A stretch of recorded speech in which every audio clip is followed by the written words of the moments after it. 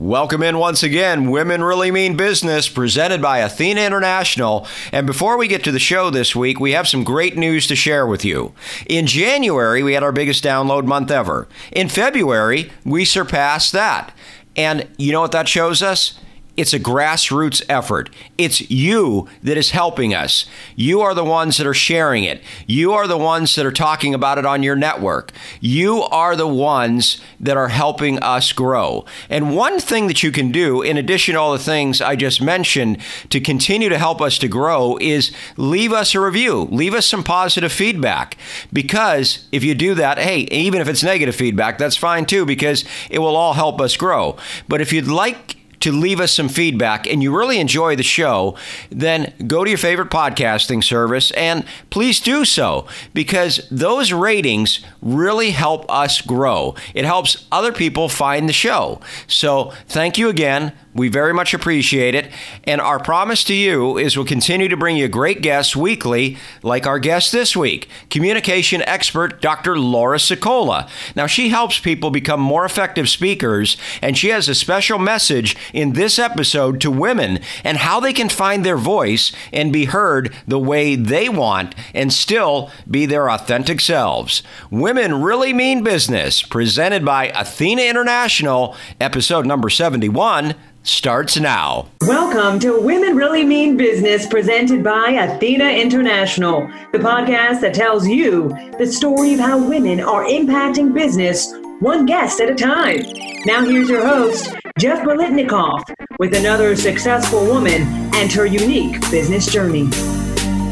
Women Really Mean Business, presented by Athena International. I am Jeff Bolitnikoff, and I'm very excited to have a guest that is a leadership, communication, and influence coach. She's a trainer, speaker, and author. And I'm going to mention her book. It's Speaking to Influence, Mastering Your Leadership Voice. She's the founder of Vocal Impact Productions in Philadelphia, PA. And oh my gosh, she does so much. I just can't keep going on this bio because she's going to label me a bad communicator because I've got to get her on this show. Dr. Laura Sicola, welcome to the podcast. Thanks for being here. Thanks so much for having me, Jeff. Absolutely. And in a nutshell, from what I can ascertain, you really help leaders find their voice, find their story. And I was really interested in the one article you had, Want to Sound Like a Leader, Start by Saying Your Name Right. And that was really cool. But maybe you could go over your background, your bio, and how you are helping leaders become better leaders through communication. Sure, my pleasure. What's interesting is that for me as a communications person and someone who specializes in speech and voice and whatnot, I'm unlike many people in my field. I'm not an actor. I'm not a singer. I'm not a performing artist. I'm a teacher and I'm a linguist. I mean, I started out a long time ago, my former life, as a public school teacher in South Central Los Angeles. So what I like to tell my audiences when I'm doing speaking engagements is that after that, no audience scares me anymore. So it just makes life. I would imagine not. No, wow. No, but it's, the great thing is that really grounds you in trying to figure out where you are or are not clear and effective in your communication, because kids are going to interpret things in different ways. When people are coming from other countries, they're going to hear things differently. And if English isn't their native language, as many of my students weren't. And I evolved from there to teaching that at the university level. I went to the University of Pennsylvania to do my doctorate in education and linguistics. And I did a lot of teaching there as well.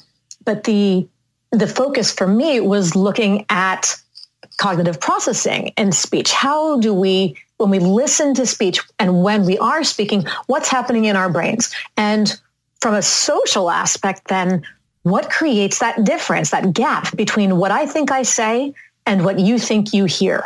You ever have that situation where you're like, I know what just came out of my mouth. How did you read that into it? You ever have one of those arguments? Oh, absolutely. I mean, I've had plenty of times where I've been, and it's always that follow-up that you have. You say something, somebody's like, whoa, and they react in a completely different way. And then you look at them and you go, oh, no, I didn't mean it that way. And then you're left after the conversation thinking, how did I get to that place where I had to explain myself?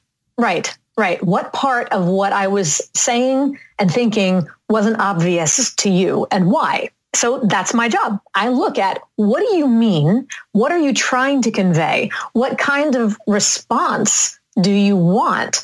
And then what is it about the way that you're talking to that person that is or is not likely to get you there?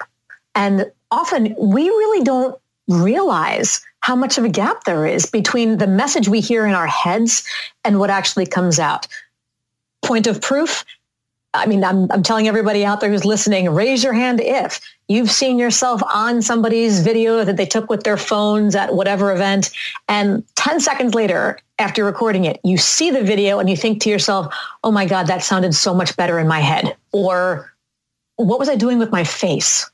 Or who let me out of the house wearing that? You know, there's so many things that we catch on that video where we're going, how did I not realize that that's what I was saying or doing or looking like in the moment when I was there when it happened? And yet what I see in my mind is not the same as what I now suddenly realize that other people see.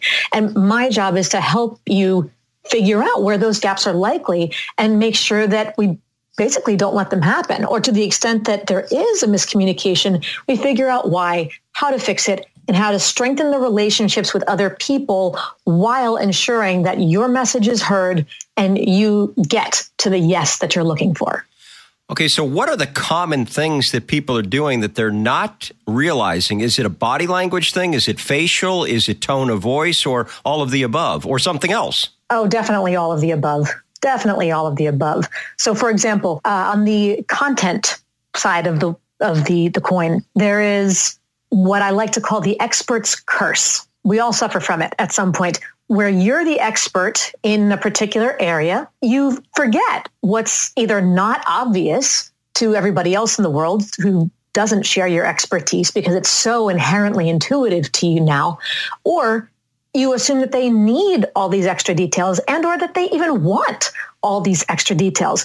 So they ask you for information or you need to present something to them, and your response is kind of the equivalent to open mouth, turn on fire hose, and then expect them to drink from it. And they just drown in information where they're thinking to themselves, all I really want is this. So how do you gauge exactly how much information and what information, details, stories, explanations, examples, jargon, statistics, or not, does that other person need in order to get it and to be able to connect with me in the process? And that's a surprisingly hard skill for many people to really figure out. But when you can, boy, does it make a difference. What do you do to help them through that so that they can effectively communicate with their audience? There's a number of things. One is to first take a step back and ask yourself, who is the audience and what is their priority? What is their objective?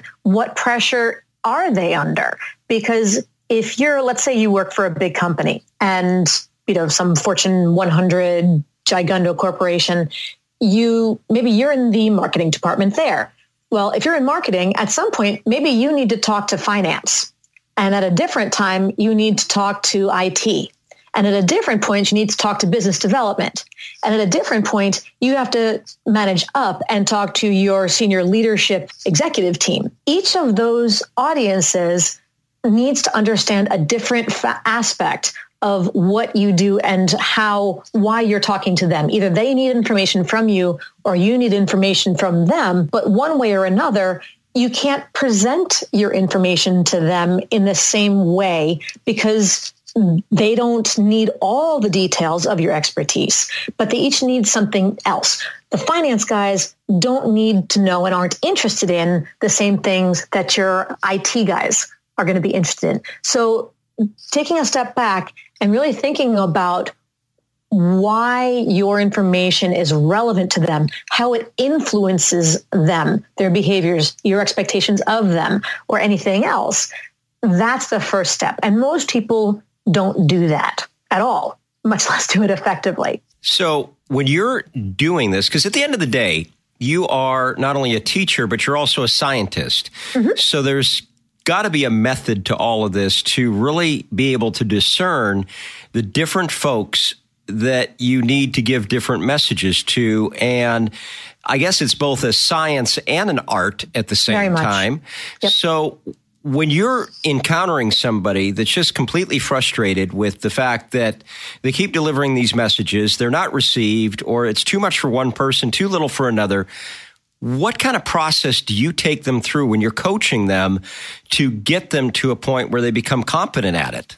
There's a number of pieces involved. One, of course, what we've been talking about so far is the content. Then there's also the delivery aspect, right? Because you can have brilliant material, but if it's not delivered tactfully or patiently or enthusiastically or confidently, all of those little qualitative differences will really change how the listener interprets it, and in part because it's going to change how they think you feel about what you're saying, about having to talk to them, about many other things. I mean, how many times have you had the argument with somebody that you're having a perfectly normal conversation and then it degenerates, somebody's mad, and you say, well, why are you upset? What did I say? And the answer is, well, it's not what you said, it's how you said it. We've all been there at some point.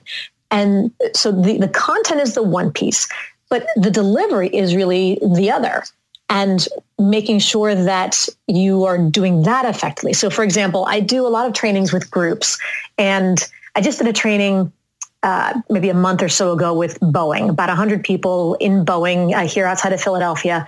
And one of the elements that I was talking about was in managing up, and the idea of when you are trying to speak to a senior leader, you have to get to the point. They don't have time or interest in knowing all the details about how you got to your conclusion. They just want your conclusion. And then from there, they may ask you for more information, at which point give them the details that they request. Not more, not less.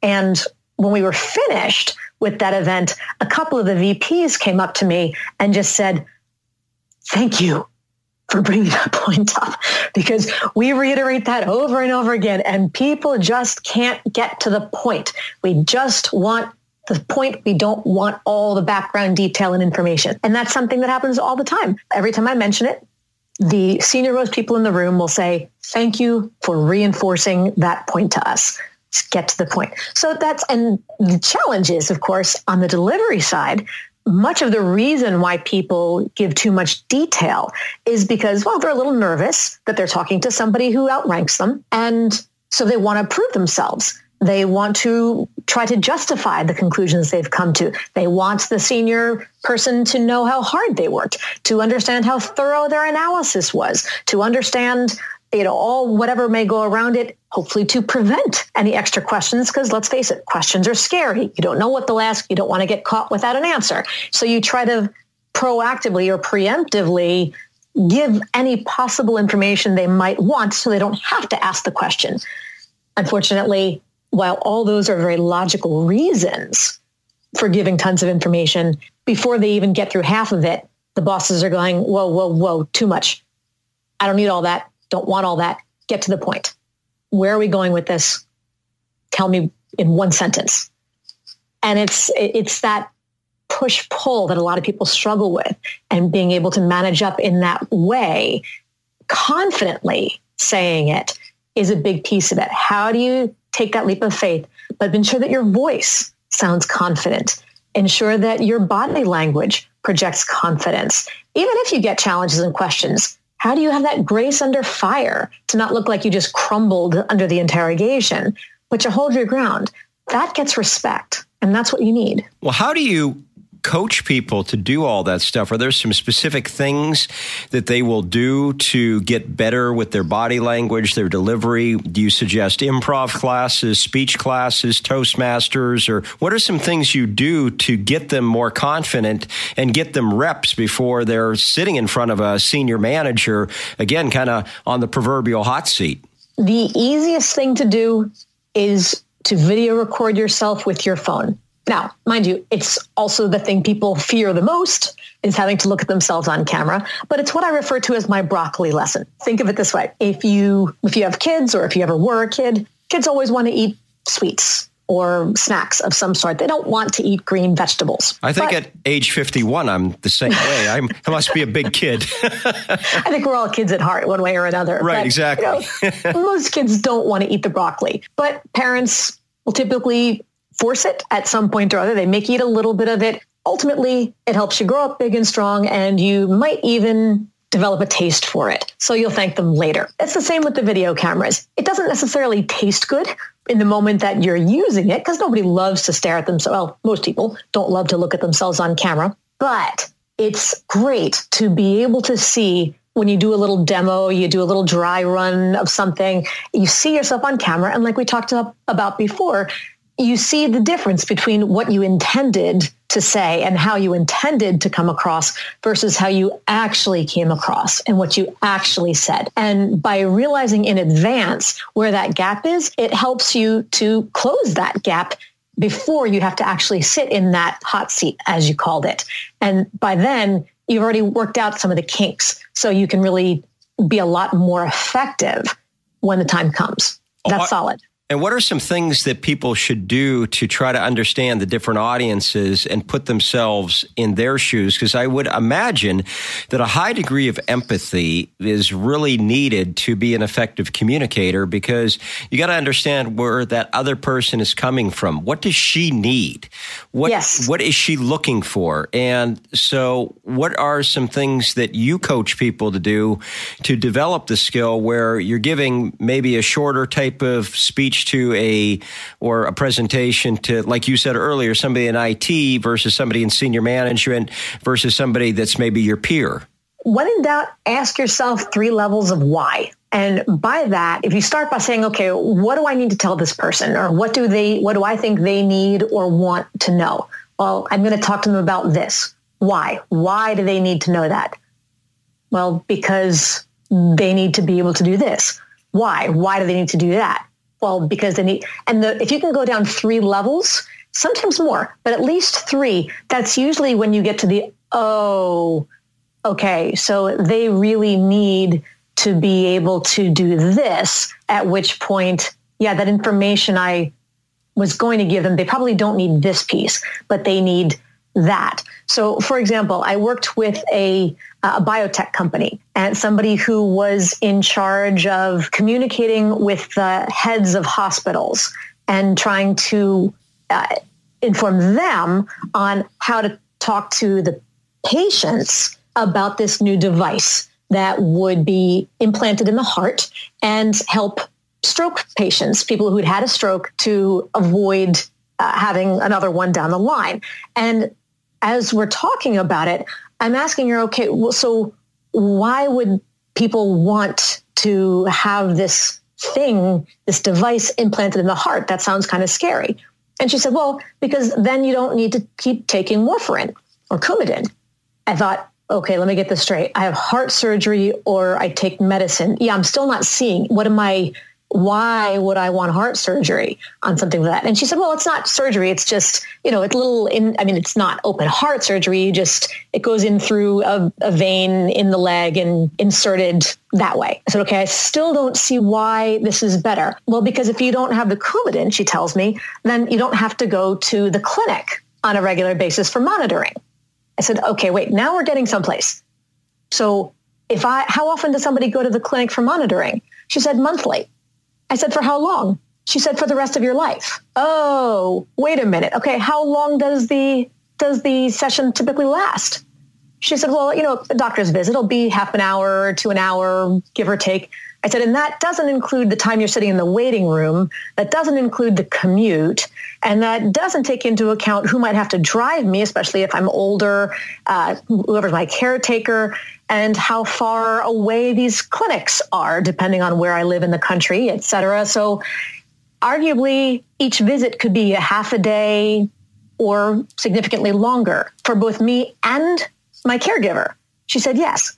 I said, it's not just about if you have this device inserted that you don't have to take Coumadin anymore, you're giving me back an extra day every month for the rest of my life. That's a quality of life issue. And she went, oh, I never really thought about it that way. I thought, well, you better start thinking about it that way, because that's a much better reason for me to look at having an implanted device in the heart, not just, well, because then you don't have to take the pill. Do you see the difference? Yeah, because you're bringing it to that person as to why they would care about it. Let's pivot real quick here. Okay. And talk about your business.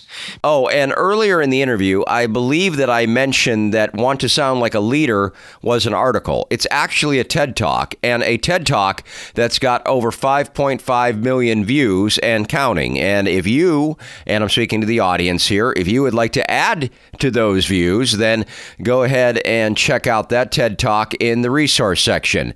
But let's talk about your journey in business and what got you to the point that you're at right now. I'm fascinated by the story of you being able to create something that people are really embracing and being a part of, because, hey, all of us, we want to be effective speakers and communicators. I'm a completely accidental entrepreneur. I am not a business person. I do not have business background, business degree, business training, minimal corporate experience for the 20 minutes after college that I ever worked in a company before I shifted gears and became a teacher. But in my intention in coming to Philadelphia, I did my PhD at the University of Pennsylvania, and my intent was to be a professor. Fast forward a few years, I'm in the graduation phase and on the market, and realized what the tenure track was like and how few jobs there were, how there were literally hundreds of applicants per job. And a lot of them were just in places that I wasn't ready to live. I'm a city girl. I need concrete and takeout, all that kind of good stuff. And I feel you there. Yeah. I mean, I love cows and corn, but that should be on my plate, not in my backyard kind of a thing. I need the city. And it was an accident really where I was at a wedding reception and talking to somebody who I just happened to be sitting next to at the table. And he asked what I was doing. I mentioned I was getting ready to graduate. He asked about my research. And it turned out that he was the vice president of government programs at IBM. And he'd always had an interest in the topic that I happened to have done my dissertation research on. And he had an intuition about it, but he never had any of the stats or the facts or the science to back it up. I did. So he said, do you think you could come and do a training for my global leadership team? I'd be interested in sharing some of this information with them. I think they'd find it valuable. And I thought, well, sure, I can do that. And lo and behold, I had a consulting contract. And that was kind of neat. And I thought, well, this is fun and lucrative and autonomous and creative and challenging and all the stuff that I wanted. And about 2 months later, something very similar happened. Quite literally, somebody from a bank called the University of Pennsylvania looking for a particular department, but they didn't know how to ask. Often non-experts don't know how to ask for something. So they asked for the wrong thing and got routed to my extension. I'm talking to them and I realized what they needed. I sent them, I said, here's the guy you need to talk to. Here's how you want to phrase it. Here's what you can expect. If it helps, great. I'm glad to have been of service. However, given what it is, it sounds like you're looking for, I was teaching part-time as an adjunct at that point. I said, if you're looking for something a little bit more flexible, because let's face it, getting an 800-pound gorilla like the University of Pennsylvania to create a customized program and bring it to you on site at the bank, at whatever else, good luck with that happening in less than 10 years worth of legal negotiations, et cetera.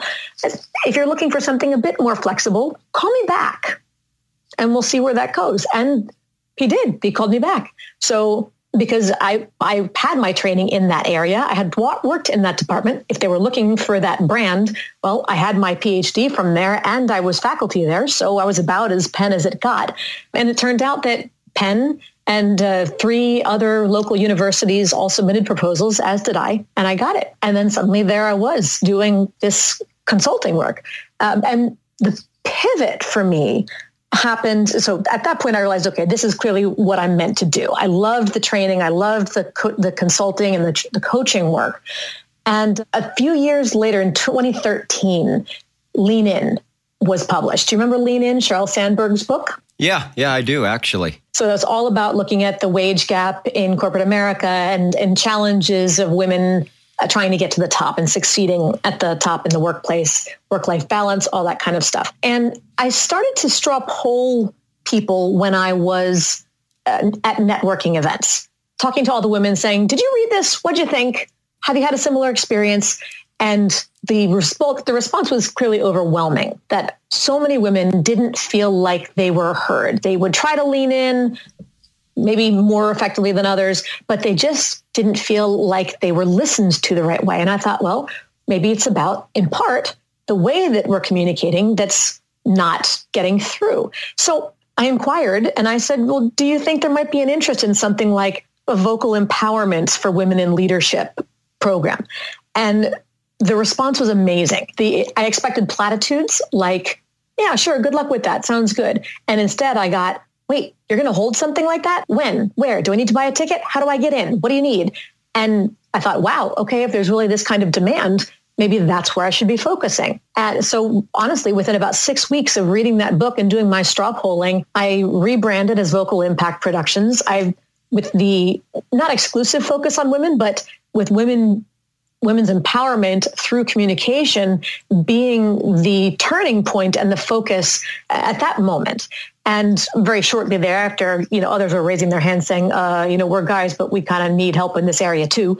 So, but that was the big shift in deciding that Vocal Impact Productions was the nature of the work I needed to do. And it was going to be about helping people speak for their own empowerment and to gain greater influence in the workplace and beyond. So there's the long and short. So would you have progressed in this business? Like you said, it's been since 2013. I mean, before that, it was going, of course, but we'll be back with our guest in just a second. And if you're really enjoying what you're hearing here, why not get some extras from our guest? After every podcast episode, we have some fun questions for our guest that we give exclusively to patrons. All you have to do is go to the top of womenreallymeanbusiness.com and check out the Becoming a Patron section. For just $5 a month, you'll get extras from each week's guest. For just $10 a month, you'll get the extras and we'll release the podcast to you before anyone else gets it. Not only will you get great extra content for yourself, but you'll support not only this podcast, but Athena International as well. So again, please consider becoming a patron at the top of womenreallymeanbusiness.com. All right, let's get back into the episode. 2008 is when I first sort of hung out my shingle as an independent contractor. And you fumble around a little bit trying to figure out what is my brand and what are the services that I can offer and who is the client who needs me and can afford to pay for it and whatever. Everybody wants you to come and talk for free. Sure, that's easy enough, but eventually you got to eat. So yeah. It's funny because when I was on the job market looking for tenure track positions, I was also quite dismayed, frankly, by what salaries there were for positions in social sciences at universities. It was significantly less than I would have been making if I had just stayed teaching public school. And my mantra became, I was never motivated by money until you told me I couldn't have any. I like that. I like that a lot. And it's true. You don't have to be a money hungry, awful fill in the blank, but you do have to eat. And, I didn't have a sugar daddy. I didn't have a trust fund. I didn't have whoever else to support me. So look, as an entrepreneur, we all know, eat what you kill. So it was a question of figuring out how to pay the bills, and that's the direction you went. Well, so you started in 2008. You had the big shift in 2013, and ever since then, you've kind of, as you said, it's not exclusively women, but you're certainly influencing women leaders, and that's more of, I don't know if you'd call it the focus of your businesses, but your business leans that way.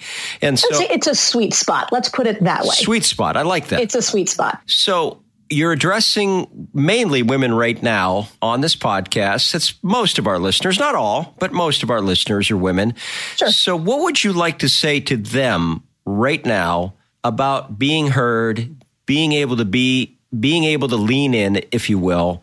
And I just really like you to address them right now with whatever you'd like to say. Ladies, 2 key tips. Number 1, do not fall prey to the fool's choice. What I mean by that is we often feel frustrated, like we're not being effective by doing something in particular, like maybe we're too nice, or when we try to be diplomatic and we try to be collaborative, but then maybe we get walked on. And so we say to ourselves, well, if that's not working, the opposite, I don't like either, because then I just have to be nasty. And then I get the witch in the boardroom, except not witch, kind of a reputation. So which is worse? That's the fool's choice. It's not a heads or tails, black or white, either or. The question is, what are we doing that is within the constellation of being too nice or being too rough and witchy that is giving us that reputation? And how do we tweak just a little bit of it to take that edge off or to give us the boost we need without launching all the way to the far extreme? That's one of the biggest challenges women face, is that self-enforced belief that it's an either or choice. And then we get paralyzed because we don't like either of the apparent options.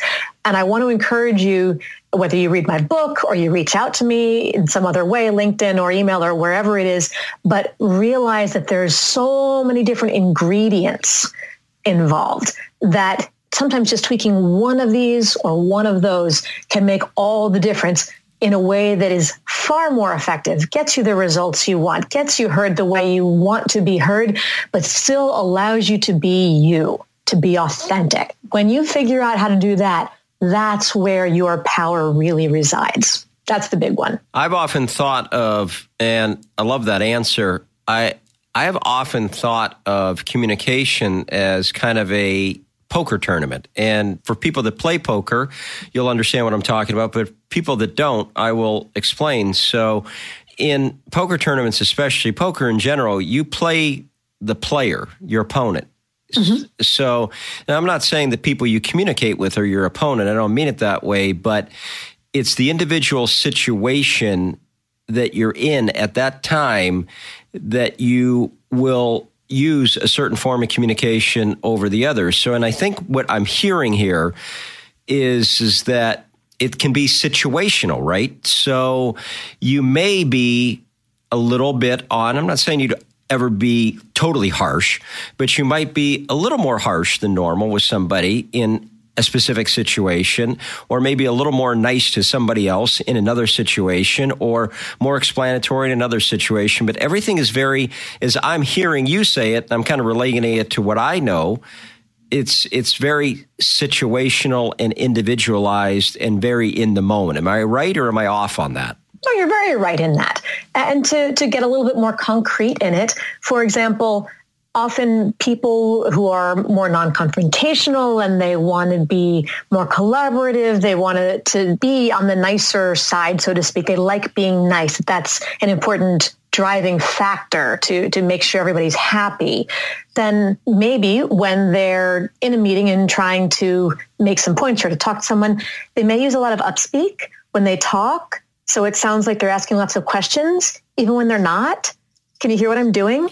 I definitely can hear what you're doing. And right. It really kind of makes you sound like you're questioning everything, right, even if you don't mean to. I'm doing it too. Yes, you did it beautifully. So that's called upspeak. Okay. And what they don't realize is that while they may be trying to get others to chime in and say, yes, right, okay, that what they're actually doing is sabotaging their own authority. That because they don't sound confident in doing that. They sound like they're insecure. They sound like they're afraid of you. They sound like they're not totally sure of what they're talking about because they're inflecting lots of little questions like, right, okay, which sounds like they're begging you to reaffirm them on a regular basis. And that just cuts them off themselves off at the knees. But if they're thinking to themselves, well, I want to be nice. Okay, but you don't have to sound terrified and uncertain and like you're 12 in order to sound nice. There's no reason that you can't state exactly what you need to state while in a very nice way, but still having vocal periods at the ends of your sentences where your voice drops. It's not that everything has to go down. You don't need to be harsh. This is not what I mean. But just a little more inflection where at the ends of phrases and sentences, there's that declarative tone. and it's a completion, just like this. It just makes you sound like, okay, I made a statement, as opposed to, is it okay? Can you hear the difference? Absolutely. And is the other one nasty? No, I don't. It didn't really, the one, when you gave the example of being nasty, it did sound that way. But the one that you were talking about, it sounded more matter of fact to me, actually. Exactly. So, when I do this and I have everything come down, fall hard, yeah, that sounds nasty. But just the opposite of having it go up is simply having it come down. That little declarative tone. It's just a statement without begging for permission. And so you can figure out ways to just change those little tiny details in a way that doesn't make you sound like a doormat, but doesn't make you sound like a bulldozer either. And when you start to realize where those, just changing that little tiny detail without changing a word of what you said, can help boost that aura of confidence. Well, if you sound more confident, you sound more respectable, because it sounds like you respect yourself. And then that makes me want to respect you more and respect your ideas, and you're more likely to get heard. Little tiny tweaks. You don't have to launch yourself all the way to the far end of the spectrum from doormat to nasty. That's the fool's choice again. You need to stay away from that. And I find that in my career, a lot of times people, more than anything, they hate it when you, or I should say when they feel like you're patronizing them. Mm-hmm. And people don't mean to do that. They're trying to, like you said, if they're doing the really kind of like up type of thing, they're trying to, they sound not confident, but it's almost like people perceive it as you're running a game on them. Or even if you're overly nasty when you don't need to be, it's almost like you're running a game on them. You're not respecting them and meeting them at a level where they can just make a decision, yay or nay, based on the available facts. It's almost like they feel like they're being manipulated. So I find that if people feel like they're being manipulated or patronized or all of the above, I think that's what really puts a barrier on communication between folks.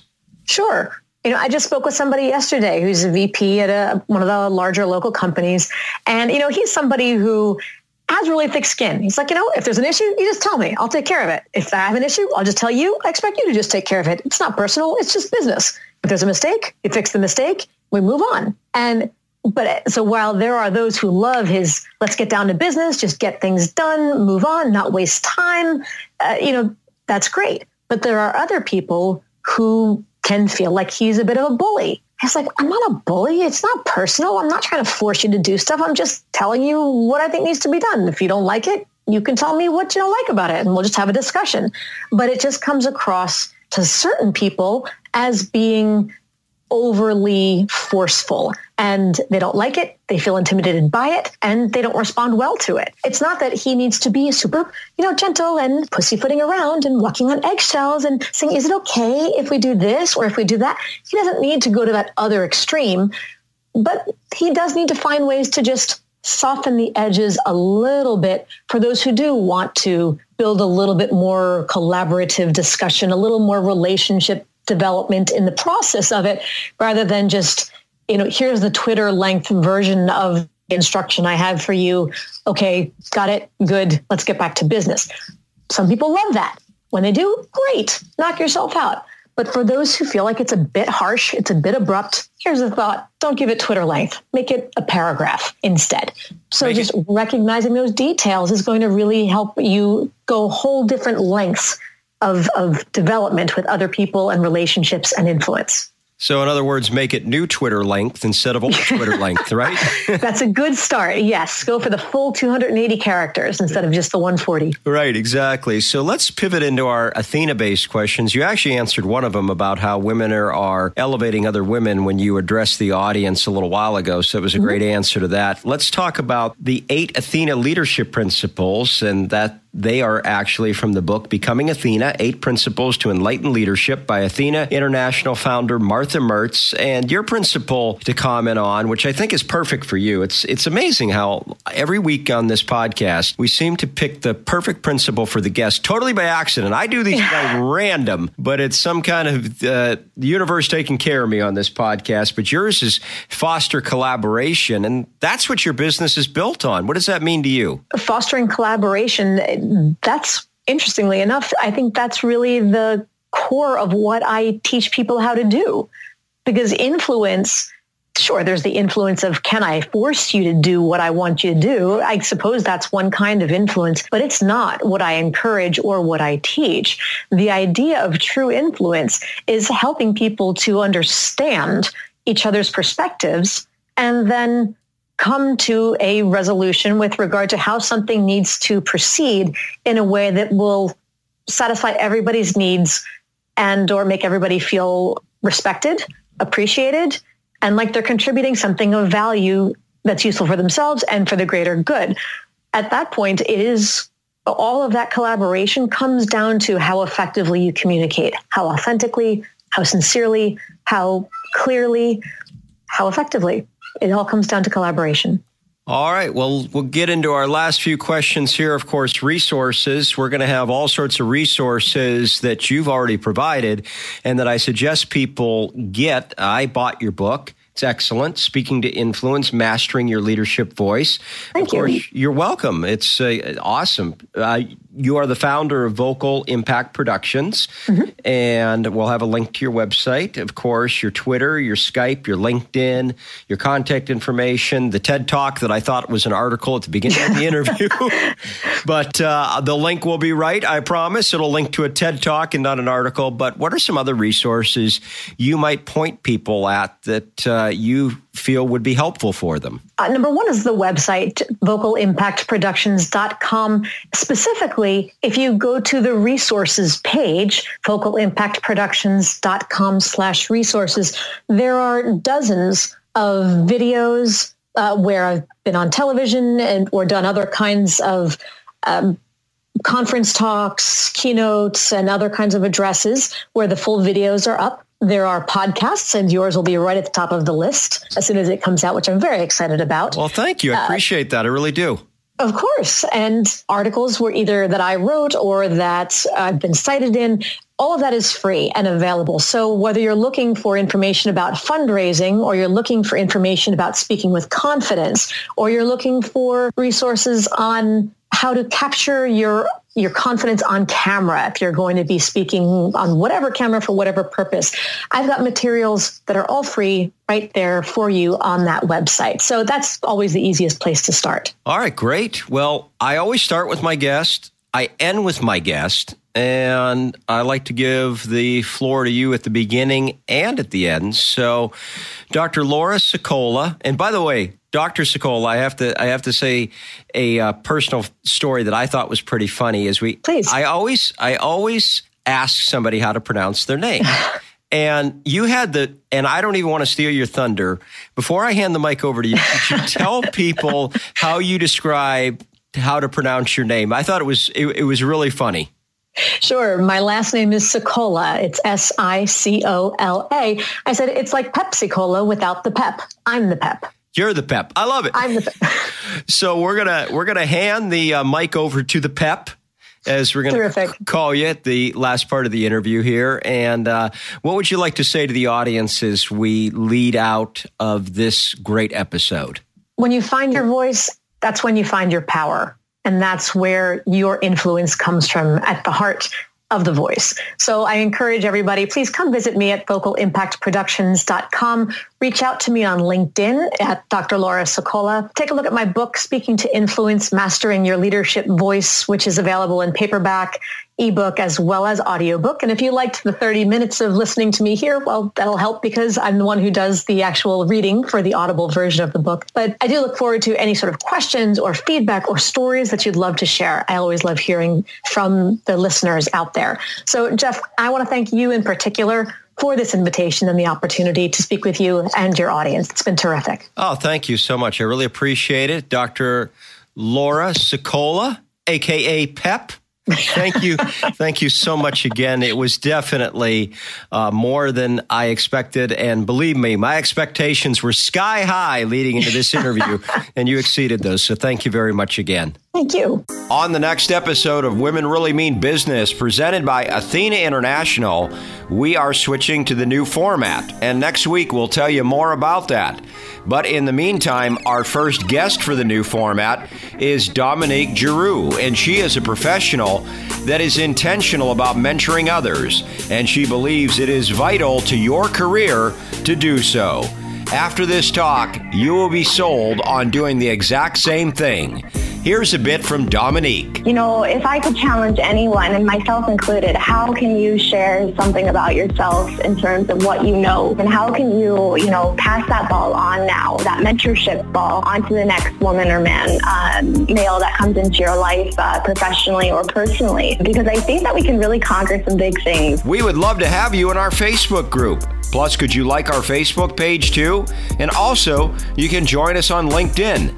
All you have to do is put Women Really Mean Business, presented by Athena International, into your Facebook or LinkedIn search bar and help us positively shape this podcast.